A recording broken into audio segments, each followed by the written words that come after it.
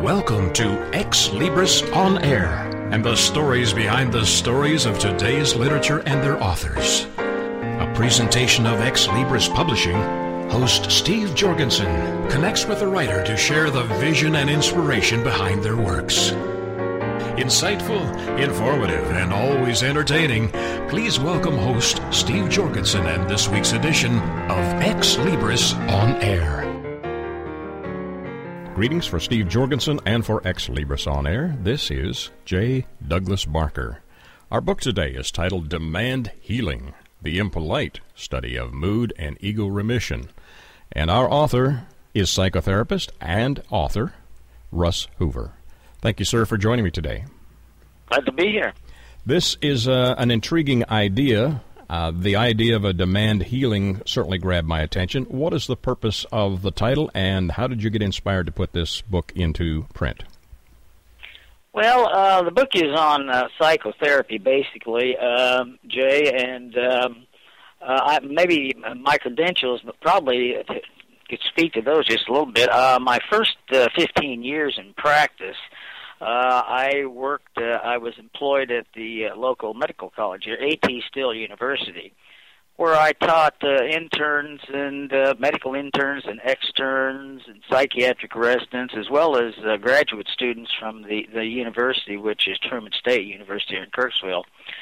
And during that time, like the psychiatric residents, they had to have 500 hours to complete their residency. But at the same time, the situation was fairly good because I had a lot of practice I was doing then. So, I'm not just somebody sitting out here who's never had much acquaintance with it making some kind of statement here. I've been in practice. I've seen thousands of clients and patients in therapy. So that's kind of my background. So what was your question there? Well, I've forgotten my question now that you mentioned it. I think I've been on the couch too long. I was just asking. No, I haven't been. I'm sorry, Russ. I was just asking what motivated you to put this together. I understand your approach is a little bit revolutionary. Why did you decide to put this into print? Well, knowing a lot about the different psychotherapies, I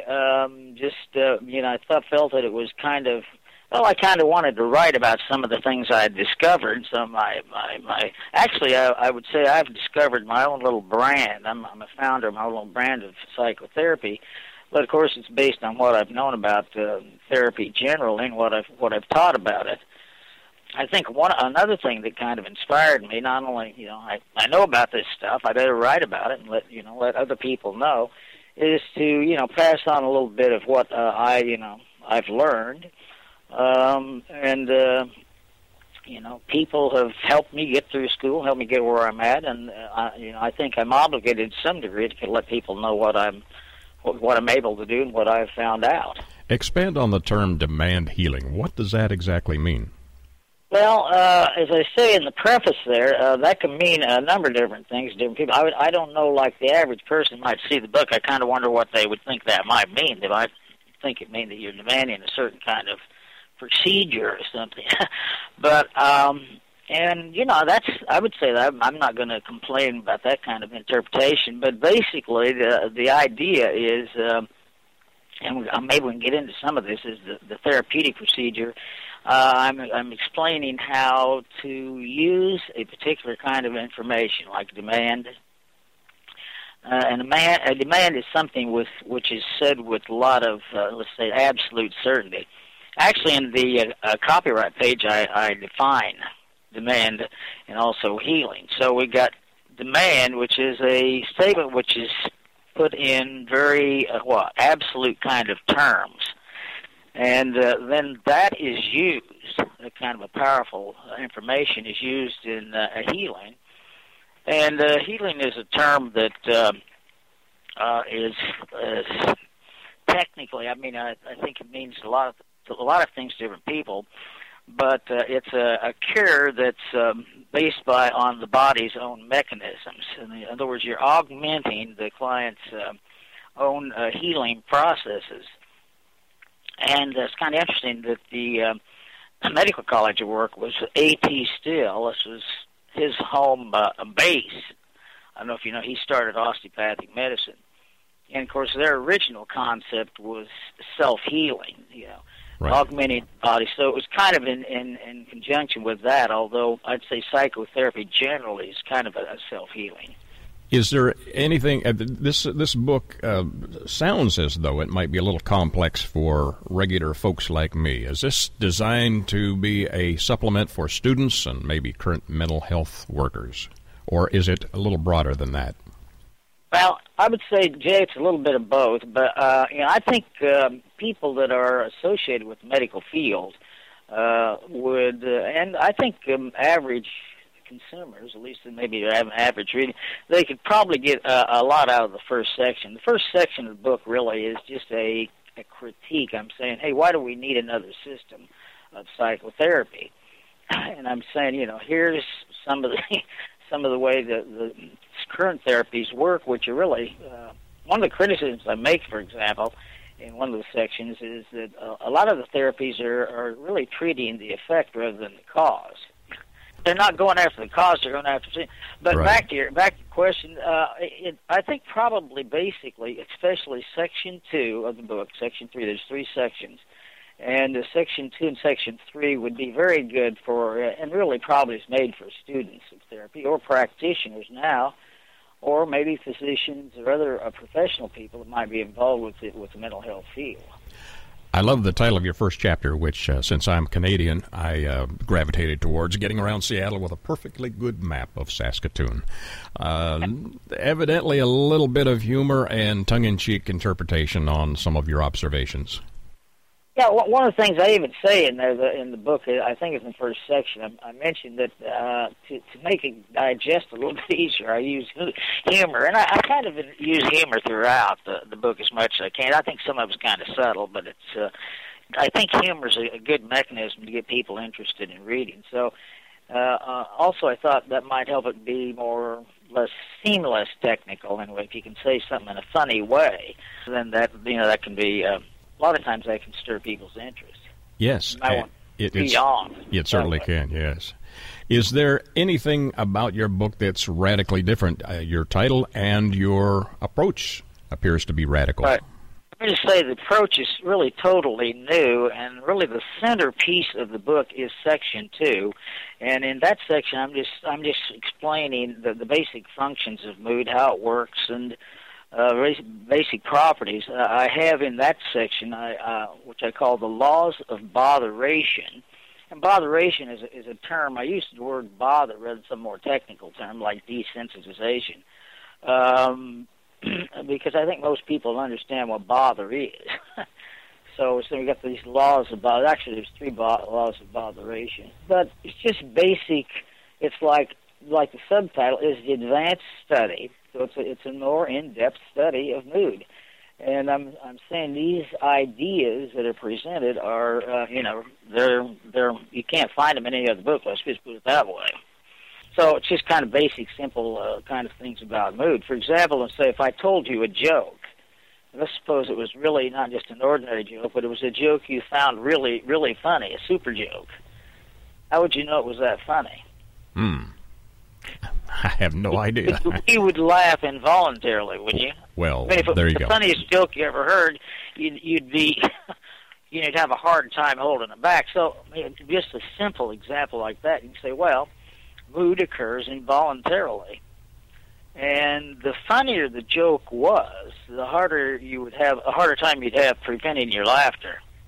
Mm-hmm. Which tells another thing about mood, and that is the more intense the mood, the harder it is to not express it or give yourself away. For example, if it was really, really funny joke and it was inappropriate for you to laugh, you'd have, a hard time not laughing, or at least letting people know you're laughing. You have to turn your head or something. We forget that mood isn't just some, empty thing. It's got substance to it. It's got an anatomical response. For example, a really funny joke, you might see that people's eyes are watering, their face can flush. You're having these hormonal, these transmitter effects that are causing these things in your body. You have probably a surge of neurotransmitter they call dopamine, which would be pushed in a little bit with some norepinephrine. So, I mean, those are systemic responses. Mood is really a systemic response, and it means it goes through your entire body. It gets in your bloodstream. The hormones, the norepinephrine, these things get in your bloodstream, and that's what you feel when you're having a mood. I was watching an interview yesterday that dealt with negative input and how it affects our lives. Even though it may be benign in the way it's presented to us, it leaves a lasting impression. How do you deal with negative impressions that are programming individuals to make wrong and maybe depressing decisions? Well, if it was a clinical issue, there would be a compulsive aspect to it. If it was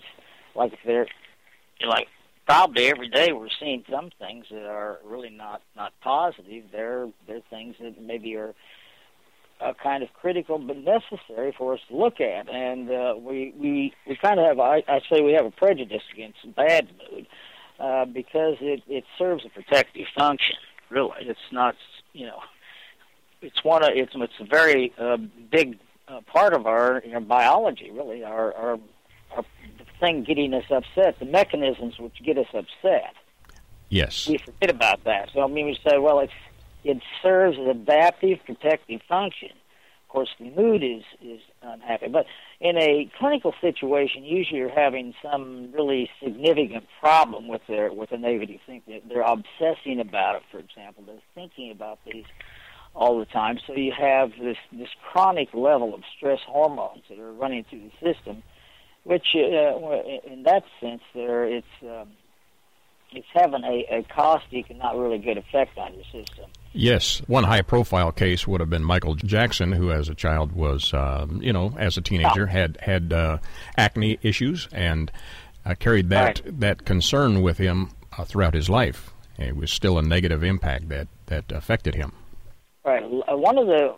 Some things that might be an issue for me they might be my own personal issues, but there are a lot of issues that we call or universal, like financial issues. But the way people look, typically, for most people, that can be an issue. They're picking around on their face. Of course, you and I are saying, well, the hair looks all right, but they're in there kind of messing around with it because our self-images, and really an important reason, our self-image. We want people, it's in our best interest for people to feel good about us. I mean, that's kind of one of the things people look at, how they affect and how they interact and the impressions they make on others. Tell us what you would like readers to take away from reading your book, Demand Healing. I think one of I'd really say for my own feelings is the Section 2 and Section 3, because those are the more let's say, innovative and new things they aren't going to get in any other book. The first section is just a critique of the current mental health system, really. The faults that I see in basic psychotherapies. I think one of the things people might get when reading my book is like if you read a book on physics, you might see here's how gravity works. I even use an example saying, okay, gravity has this is the way gravity works. It bends space and so forth. I have a section on that. So say, well, mood has the way it works. Like an example I use is for people sometimes that I see as clients. I might say, okay, so let's suppose you drove up to my house to visit me. You were a good friend of mine, but you see my car's somebody smashed in my car. It's all mangled in there. So you go in the house, and here I am sitting drinking a cup of coffee and watching TV, and I don't look like I'm bothered a bit. So why wouldn't I be bothered? And what we forget is, well, maybe I don't know about it. Sometimes people say, well, you're a psychologist. You know how to cope with stuff like that. Right.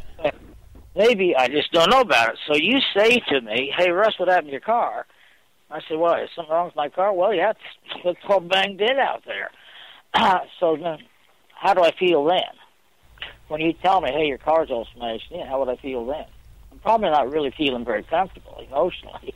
I'm probably getting a little bit upset at that point, right? Right. So now, then I go out, probably rush out to see what's wrong with my car, and then I see, well, it wasn't my car. You had mistaken my car for another car. I see my car's all right. So now how do I feel? suddenly I'm not bothered. So I was unbothered, and then I got bothered when you told me that. I go out and see it's not my car, and now I'm not bothered anymore. Now, what caused my mood to go up and down like that? What caused me to be in a good mood, in a bad mood, and then back to a good mood? Caffeine. No, it wasn't caffeine, no. Information. I recognize it's not my car, so I see that it's not my car. So that conveys to me that there's anything wrong with my car, so suddenly now, I know you weren't lying, you just got it mixed up with another car. It looked a little bit like my car, but I can see my car's over there in the corner, and you didn't see it. So what I guess the point of that illustration is, what's turning my mood on and off? From a good mood to a bad mood to a good mood is not, some serotonin or dopamine going off in my head. That's a secondary feature of mood. But it's what I know. So mood is a function of awareness. That's one of the things we see. Mood is a function of awareness. But and knowledge. The law of botheration is you got to know about it. If it's a bother, you got to know about it. It's got to be something not okay, and it has to be something that matters to you. You have those three ingredients, and once those three ingredients come together, I don't care who it is, you're going to be bothered. So mood is caused when those three ingredients, you know about it, it's not okay, and it matters to you. If you take one of those ingredients out, if I know about it, it's not okay, but it doesn't really matter to me too much, I'm still not going to be bothered. So you got to have those three. So I guess what I'm saying is that would be something most people would probably benefit about in their mental health daily. It's to know how mood works. It's not, I don't take a pill and make these feelings go up and down. Second law of botheration is what causes mood's intensity. And that goes to the third part of the three ingredients, and that's how much it matters. Not just that it matters, but how much it matters. The more that it matters, the more bothered I would be. Right. I say in one of the sections of the book, the rules that govern mood are more obvious as the mood intensifies. And that's the way with any force. A good way to look at mood is it's a force. Okay, so mood is a force, kind of like wind, amperage. These are forces. Like wind at 2 or 3 miles an hour, we aren't going to be able to see the destructive properties of wind at a low level. Same way as mood. And the more intense level the moods are, the more caustic they can be to the system. So those are I think that would be a section, like Section 2 is just an in-depth study of mood. I think a lot of people, even your average person, but especially more somebody just like a professional or a provider, would be, it might be very useful for them to understand these things. Absolutely. You can predict these things. Yeah, go ahead, Jay. Yeah, I was just going to suggest you highlight for the listeners perhaps the most complicated or challenging part of writing all of the material you've put into this book. You've got a long history as a psychotherapist and as a lecturer and teacher and a very broad background that you're incorporating into this book. Was there anything that was challenging about putting all of that experience into one 233-page read? I'd say really, this may sound silly, but I do a lot as a psychologist. I do a lot of paperwork, psychological reports. These things are really kind of dull and boring. The book, I really enjoyed writing a lot of the book. It was just, sometimes it was time-consuming. Sometimes I had to meet some certain deadlines. But, in general, it's just kind of a type of writing I enjoy. I really, just to say, be honest with you, I really enjoyed writing the book. Another thing, some of the things that are so new, I kind of realized that some of these things would be really maybe kind of very important for maybe even in a historical sense for people to know. I'll give you an example. One of the things that the book comes out, and I don't know, this as far as I know, I'm the only one that's ever said anything like this, and that is that thought of itself is never pathological. It's never irrational. One of the questions, how do we tell an irrational thought from a thought that's just wrong? If I think your name was Harry and it's Jay, then that's wrong, but it's not irrational. It's not something that's harmful.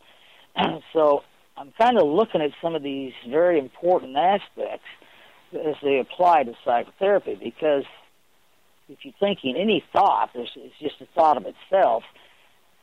Thought is localized in my brain up here. Mood, on the other hand, is systemic. So traditionally, there's 4 things they consider that are related to mental disorders. It's abnormal perception, delusional thought, very gross abnormal behavior, and then emotional features. And what I'm saying in the book, all those are emotionally. The core of all the mental disorders is mood. And it's bad mood. It isn't good mood. So those are concepts that you aren't going to get anywhere. And I enjoyed saying, hey, these are things people know. So the writing, I would say, was really kind of fun. There was at times it was challenging. How do I say it? And how do I write it in a way that's correct, scientific, yet interesting? And I spoke earlier about making things humorous and so forth as a way to help people enjoy the writing. That's a great way to do it, and that would certainly set your book apart from the rest out there, having a little humor along with some in-depth psychological profiling and information that they can use. The title of the book is Demand Healing, The Impolite Study of Mood and Ego Remission, and our author, Russ Hoover. Russ, tell me where we get copies of your book. Well, you can get it on the Internet. Ex Libris is the publisher. As far as I know, it's you can get it at Amazon, probably any of the websites, or your local bookstore. You can have them order it. That's a great way to do it, and they can also keep in contact with you by following you on the Internet, by putting a search under your name, Russ Hoover, Hoover. Thank you, Russ, for joining me today. Pleasure. For Ex Libris On Air, this is J. Douglas Barker. Ex Libris returns after these short messages.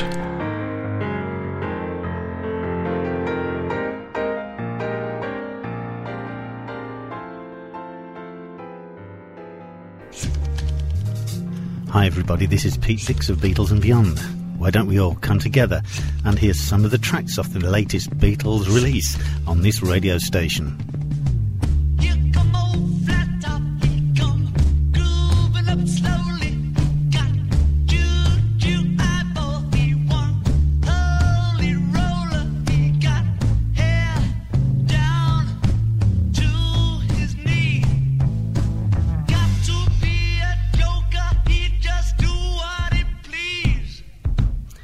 Yes, why don't you look at the schedules on this radio station and join me and Beatles listeners everywhere to hear the latest releases from the Beatles on Beatles and Beyond with Pete Dix.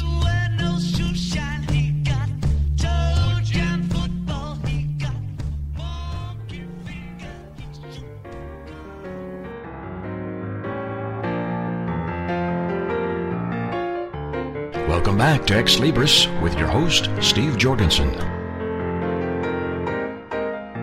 Greetings for Steve Jorgensen and for Ex Libris On Air. This is J. Douglas Barker. Our book has an intriguing title, California Slim, The Music, the Magic, and the Madness. And our author is Andrew J. Bernstein. Andrew, welcome to the program. Jay, it's a pleasure to be here. Thanks so much. My assumption is music is an important key to this book, which is not a novel, but an autobiographical memoir. Tell me why you decided to write and tell your story. Well, Jay, again, first of all, it's great to be here and to talk about Slim. I lived this adventure for 18 years, and the opportunities that came my way afforded me a real inside look at a real seminal time in the music business in the San Francisco cultural revolution. And I lived it, and when it ended, nothing really comes to an end permanently, but I was aware that those 18 years I would eventually have to write about.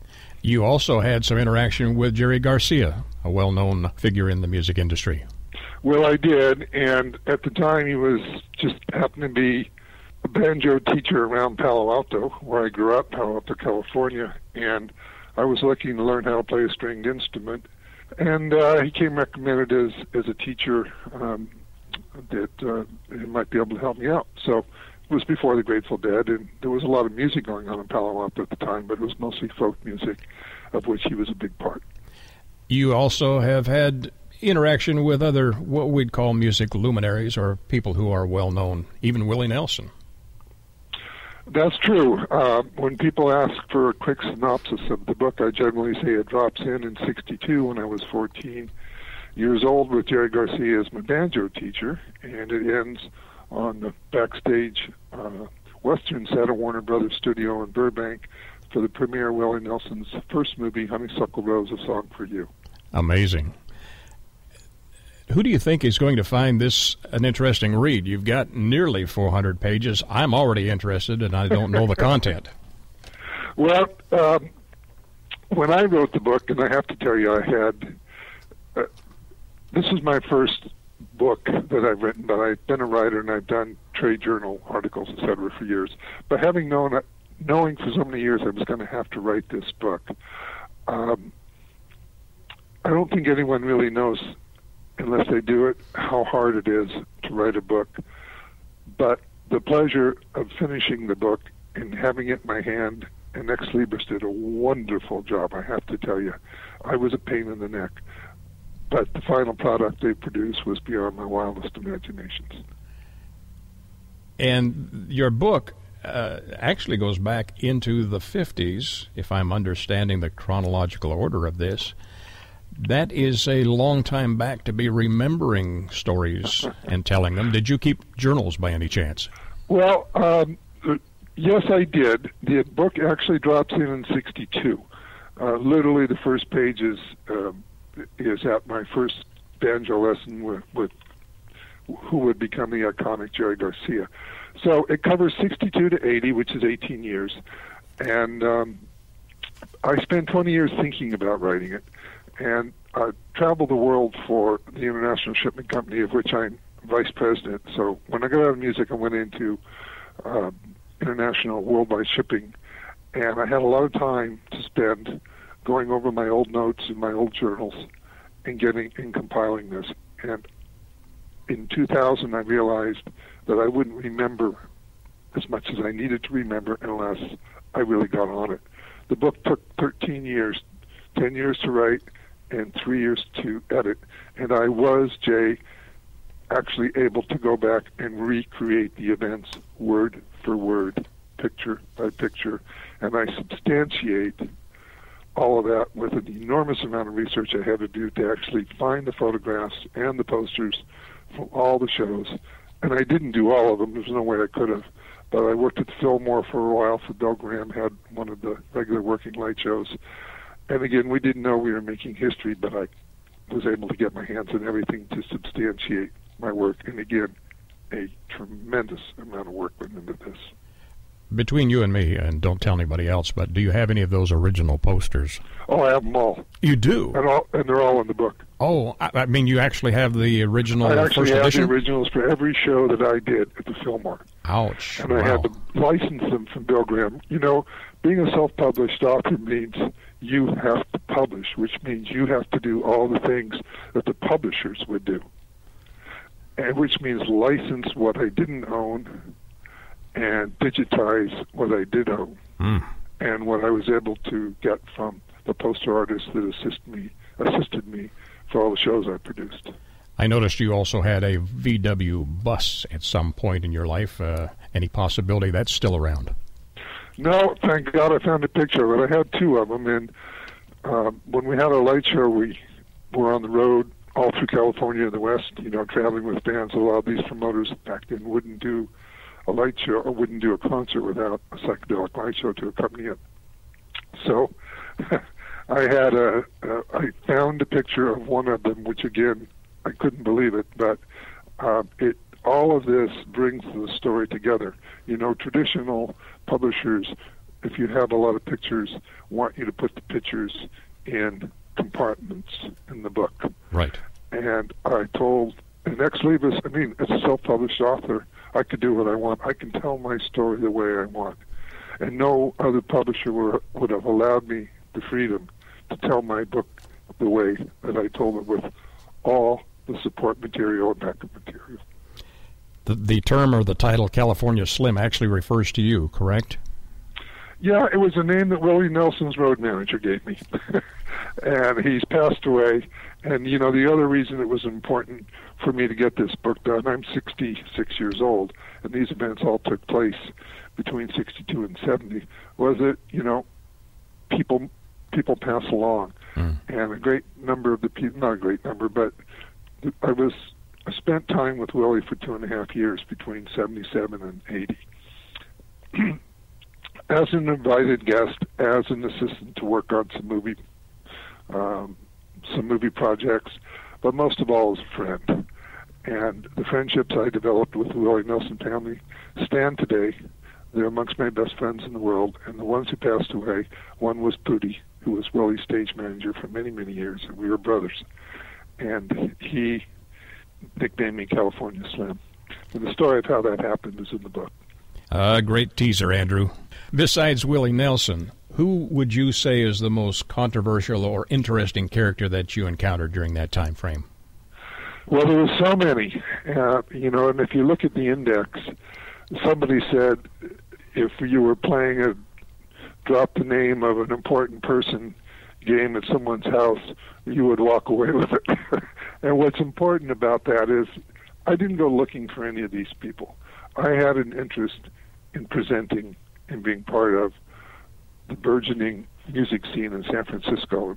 I graduated from high school with the Grateful Dead. We went back all the way. And I was at the first Dead show at a pizza parlor in Menlo Park. They were called the Warlocks at the time. We didn't know.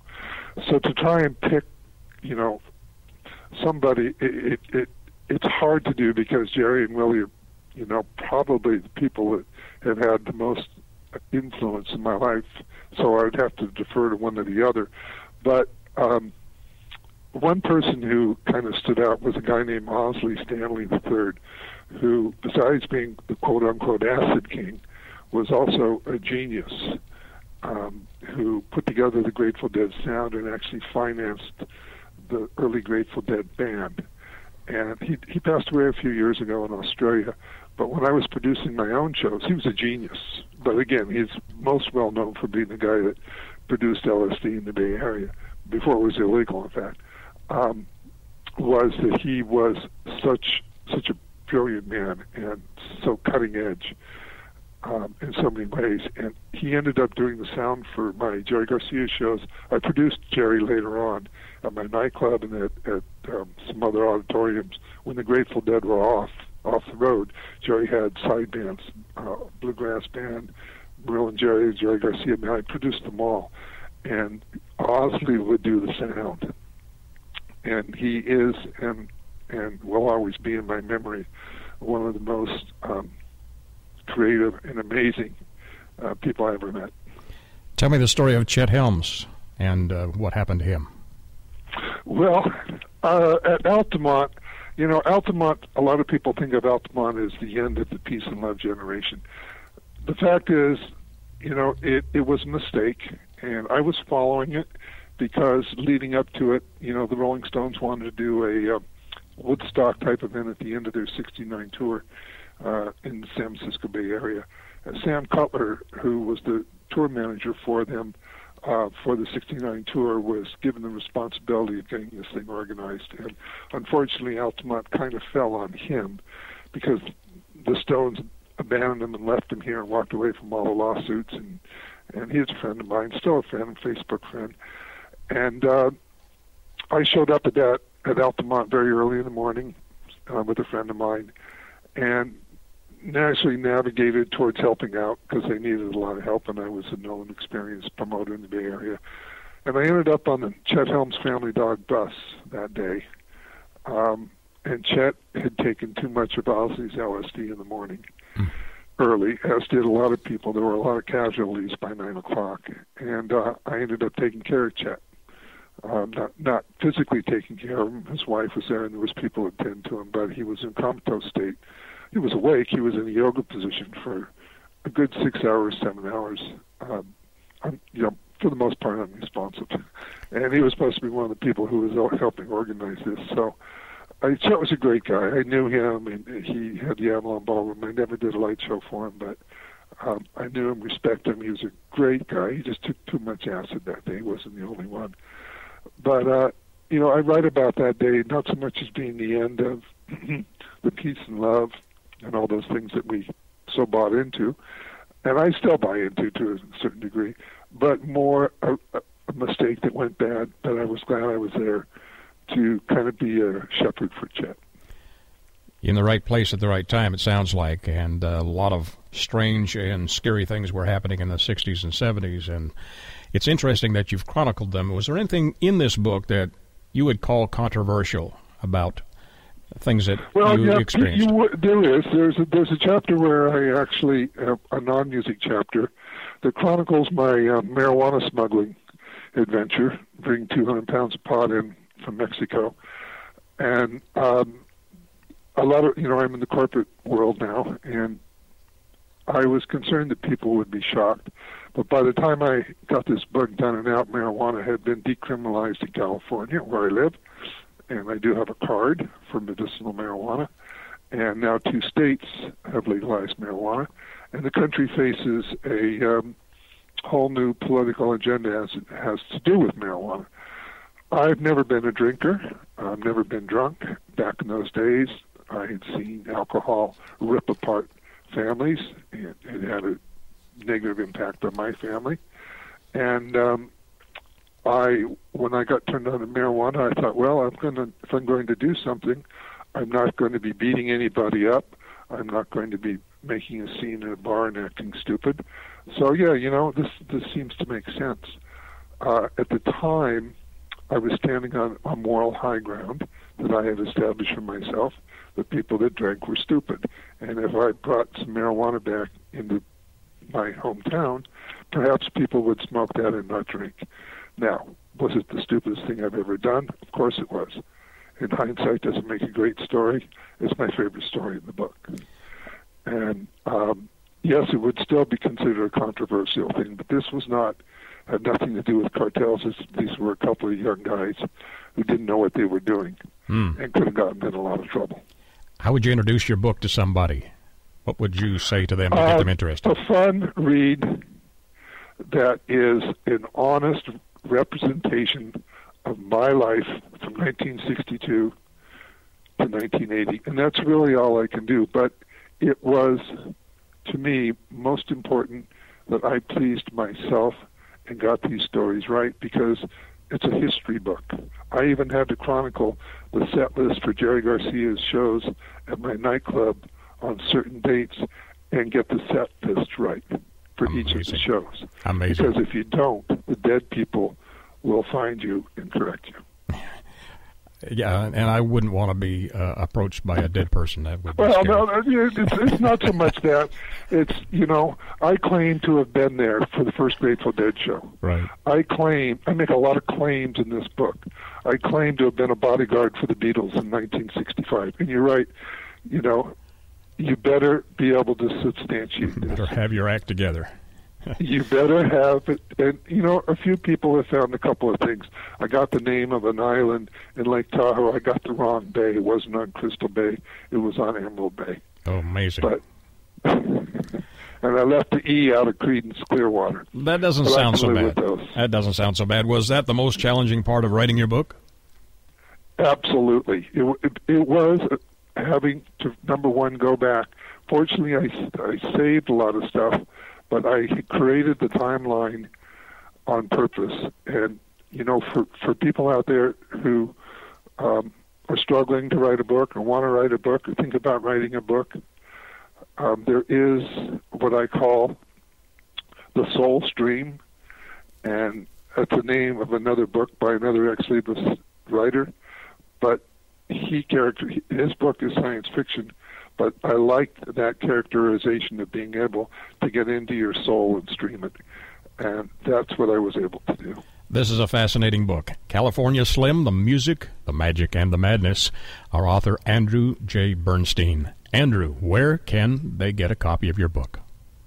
Well, the national publicity for the book is just starting, but the book has been out for 10 months, and it's available through Amazon. It's available at Barnes & Noble, and it's available through your bookseller. It is on Ingram, So if it's not on the shelf, and it's not yet on very many shelves, soon to be on shelves, but any bookseller can arrange for you to get this book. Andrew, many of our authors have websites. Do you also have one? I do, Jay, and my reviews are on there. My website is California Slim 101. Andrew, thank you for joining me today. Enjoyed the visit. My pleasure, Jay. Thanks so much. For Ex Libris On Air, this is J. Douglas Barker. Ex Libris returns after these short messages.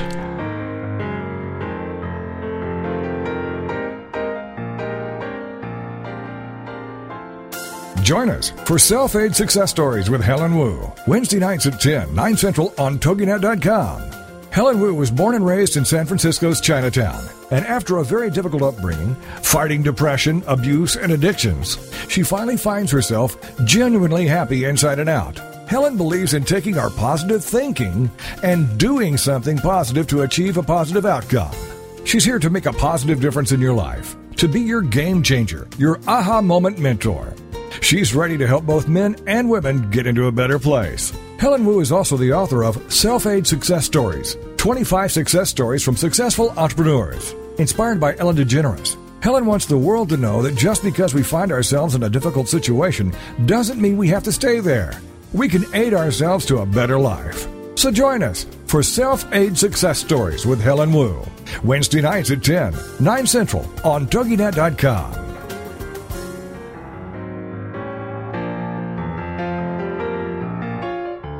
Welcome back to Ex Libris with your host, Steve Jorgensen. Greetings for Steve Jorgensen and for Ex Libris On Air. This is J. Douglas Barker. Our book title today is Skate Key, and our author is Jennifer Renew. Jennifer, welcome to the program. Well, thank you for inviting me. I love the title of your book. It looks charming. It looks like a throwback into the 50s and 40s and 30s, maybe. Tell me about the story. What was the inspiration, the impetus in putting your book together? Well, actually, one day I had been at the beach with a couple of my friends in New Jersey, you know, famous for its Jersey Shore.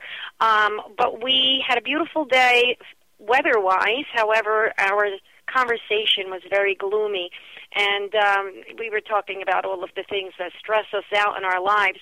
And then all of a sudden, one of us began to reminisce and talk about how it was to be a child back in the day. We're baby boomers, and we began laughing and talking about our roller skating days and playing hopscotch and stickball and jump rope, and all of a sudden the mood changed and we had a wonderful time.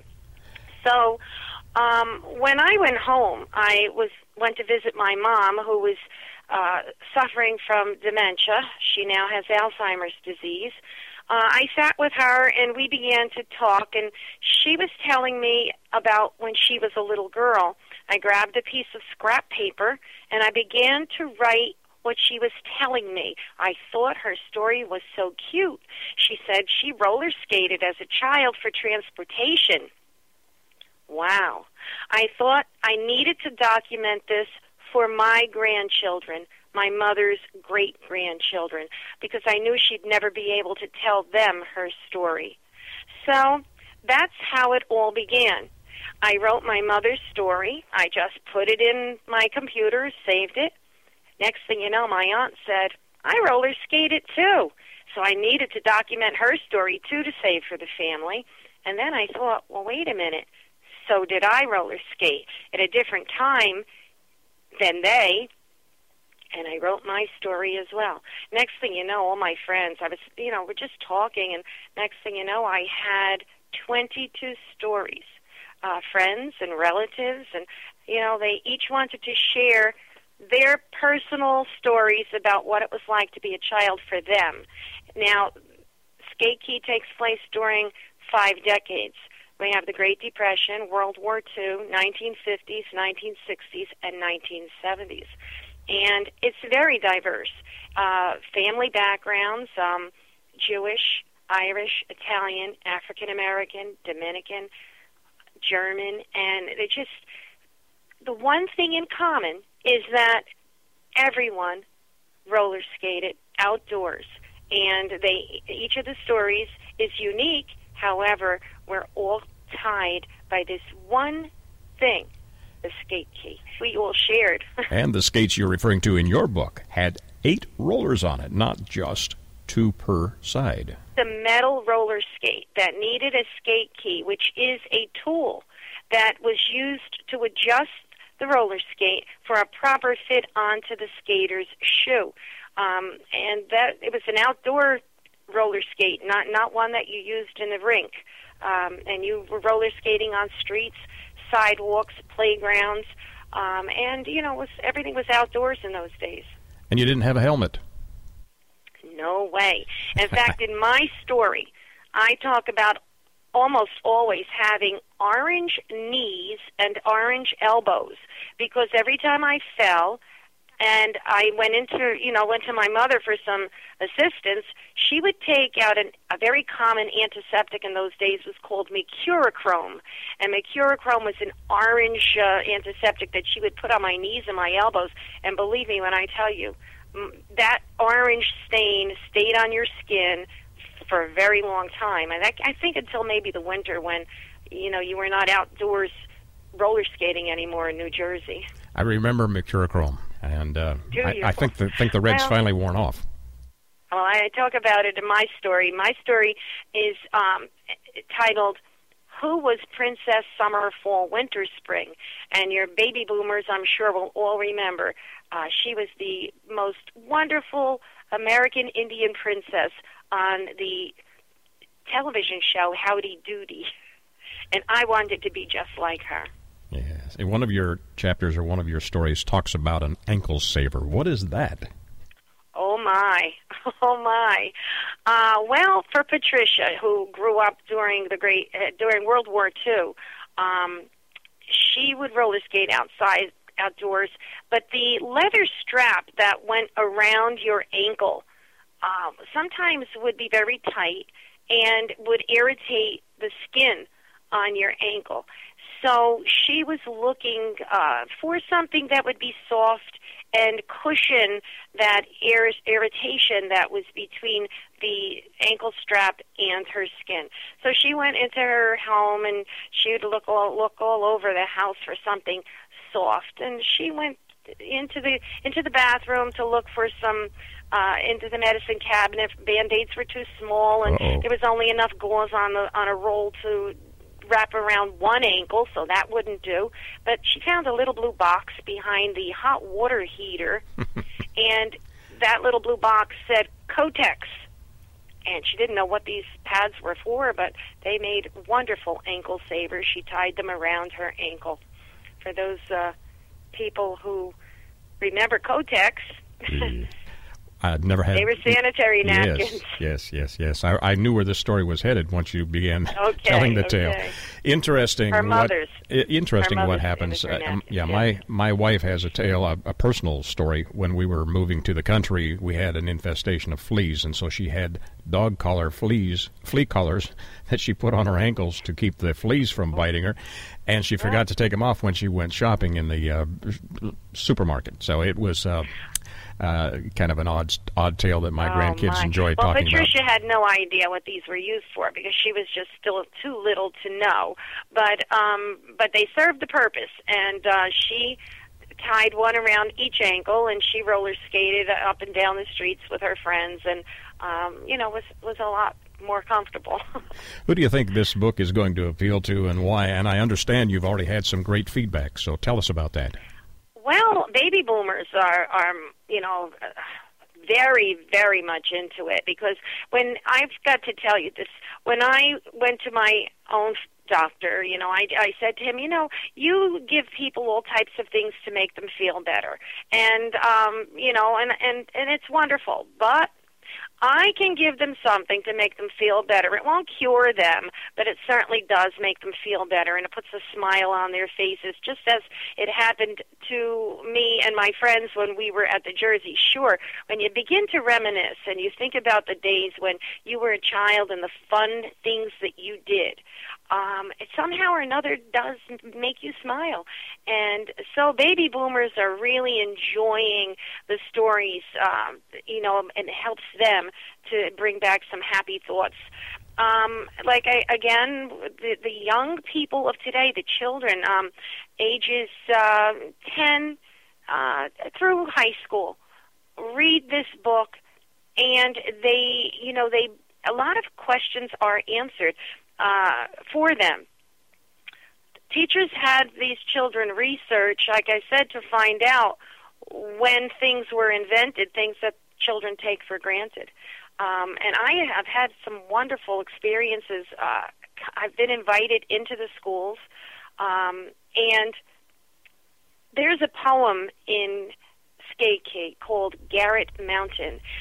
When I was a child, I lived at the foot of Garrett Mountain, and we played there all the time. It was so natural, so beautiful.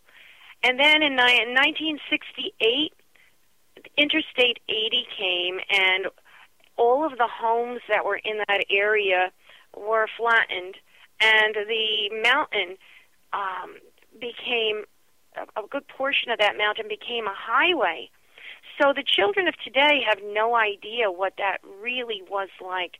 So my poem says, Garrett Mountain touching the sky, puffy white clouds and birds flying by. Little children dance at your feet playing hopscotch and stickball on Jersey Street. What has happened to your crown? A super highway took you down. Teachers now have children researching to find out the history behind this. In addition to that, I went in and I taught a lesson on personification, and I asked the children for homework to write their own poem about something in their neighborhood, an inanimate object. I was invited into the classrooms to hear some of the poetry that the children put together. It was wonderful. And to reward some of the children for their outstanding poems, there's a place here in New Jersey that makes chocolate. And I was asked, would you like us to look? We have a mold somewhere that must be at least 40 or 50 years old where we used to make chocolate roller skates. Absolutely, so they do. And they make chocolate roller skates for me, and I present them as prizes to these children. It's just wonderful. I'm having a great time, and so are the kids. That's spectacular. You also have had some positive feedback from other educators. Tell us about that story, where your book is headed. Well, I am an educator and have been for, over 35 years.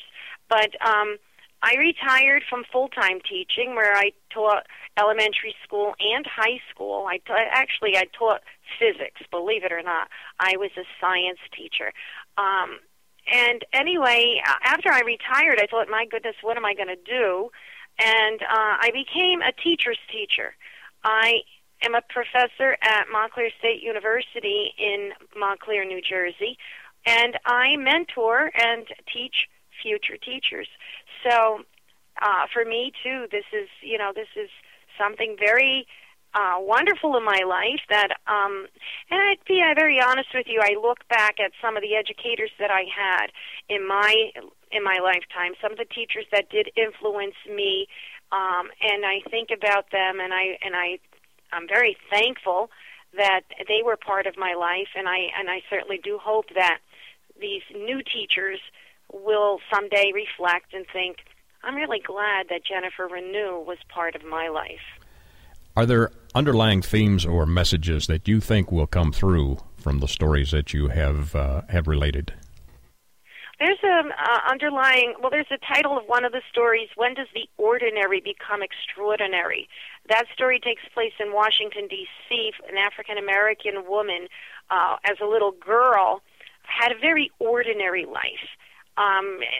Everything she did was ordinary. Went to ordinary school. Her mother fried chicken with just ordinary seasoning, salt and pepper. However, she is in her 80s today and looks back at her life and says, it is extraordinary to see how the country has changed and how today well, back in the day when she was a child, she, as an African-American child, stood in front of the White House and watched the children frolic in the grass on Easter Monday when they had that Easter egg roll. Today, she has been to the White House. She has been inside. She isn't looking from the outside in. And so when does the ordinary become extraordinary? That message right there is just so, and it can be for everyone. Just think about what it might be someday. Great message. Never give up on the future. You don't know what will happen when the future arrives. Another story in the Great Depression. What would old maples and giant oak trees say about your neighborhood when you look at those trees and they may be 80, 90, 100 years old, some of them, and they're outstretched branches and leaves that, if they had human qualities, if they could read, if they could see, if they could hear, if they could, what would they say about the generations that that were beneath them? You wonder. Sure. Charming book, charming stories that you have recounted. Was there anything challenging about putting these stories into print? Well, it was the first time I had ever written a book. I was a science teacher. I had ever have had an intention of writing a book. So everything was new to me. And you make mistakes, but you learn from your mistakes. And believe it or not, I have been asked to write one right now for someone, and I'm having fun, doing that too as a ghostwriter. So we'll see. I'm having. You never know where your future is going to be, or what road, when you're on a road, where that road is going to take you. And this is a whole new thing for me in my retiring years, but I'm having fun. This is a book that should be of interest to a lot of people. Wonderful stories and great photos, black and white photos that harken back to the 30s, 40s. Authentic photos. And when I asked people for, they gave me their stories, do you have a photo? Some of the people in the earlier chapters, no, because they just didn't have cameras. But, they were able to, find some really beautiful and outstanding photos that may have been taken in studios. Outstanding and wonderful. But when you look at some of the photos, in fact, in the 1950s chapter with the baby boomers, there is a picture of one of those early television sets that had the knobs that you had to turn to change the channel and to adjust the volume. Another one with a little girl on a bicycle, and you look at that bike, oh my goodness, you say, oh, I know, I had one just like that. So the pictures are so authentic. And then, too, as like I said, these teachers are showing the children the change in our country. In the very first chapter, you're looking at clothing and styles and how children dressed in the 1930s. And then when you get to the 1970s, you're looking at a little girl who's wearing jeans and flip-flops and another little girl in a brownie uniform.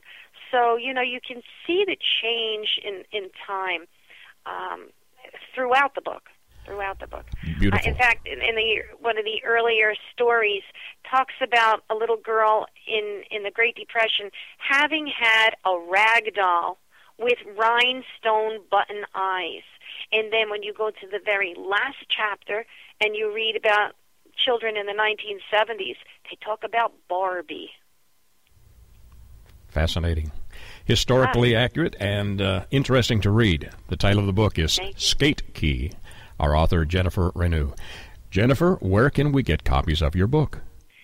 Well, Skate Key is available on Amazon.com, BarnesandNoble.com, and Ex Libris is the publisher of the book, and you can get it from Ex Libris, or you can just log on to my website, SkateKeyBook.com. Thank you, Jennifer, for joining me today. People will, I'm sure, want to keep up with your activities and read future publications that you may produce. And I'll also add that Skate Key would make an incredible gift for just about anybody of any age. They would enjoy the read. Jennifer, thank you for joining me today. Thank you very much for having me. For Ex Libris On Air, this is J. Douglas Barker. Join Steve Jorgensen next week at the same time as he explores the passion and the inspiration behind the works of today's authors. Right here on Ex Libris On Air.